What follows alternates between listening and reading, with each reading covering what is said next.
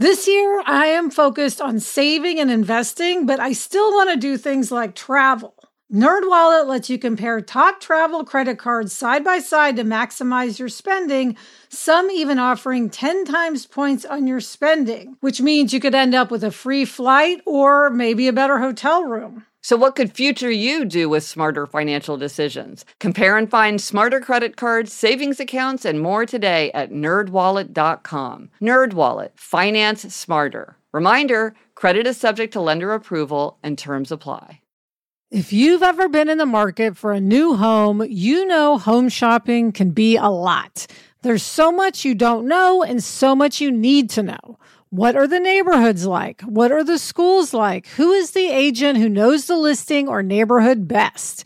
And why can't all this information just be in one place? Well, now it is on Homes.com. They've got everything you need to know about the listing itself, but even better. They've got comprehensive neighborhood guides and detailed reports about local schools. And their agent directory helps you see the agent's current listings and sales history.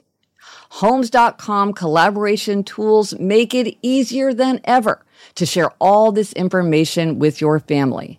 It's a whole cul-de-sac of home shopping information all at your fingertips.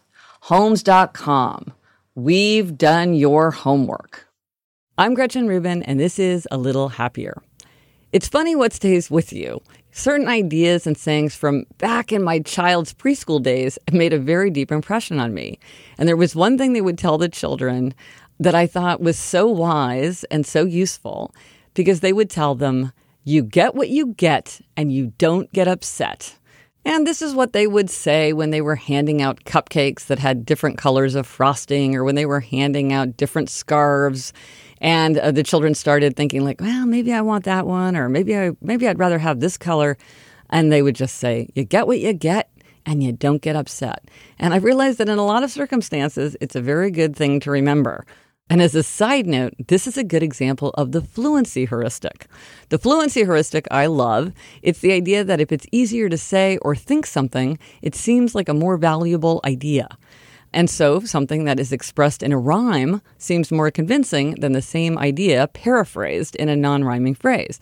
So you feel much more convinced by you get what you get and you don't get upset than you would if a teacher told you, take what's given to you without a fuss. So I often find myself thinking, well, you get what you get and you don't get upset. I'm Gretchen Rubin, and I hope this makes your week a little happier.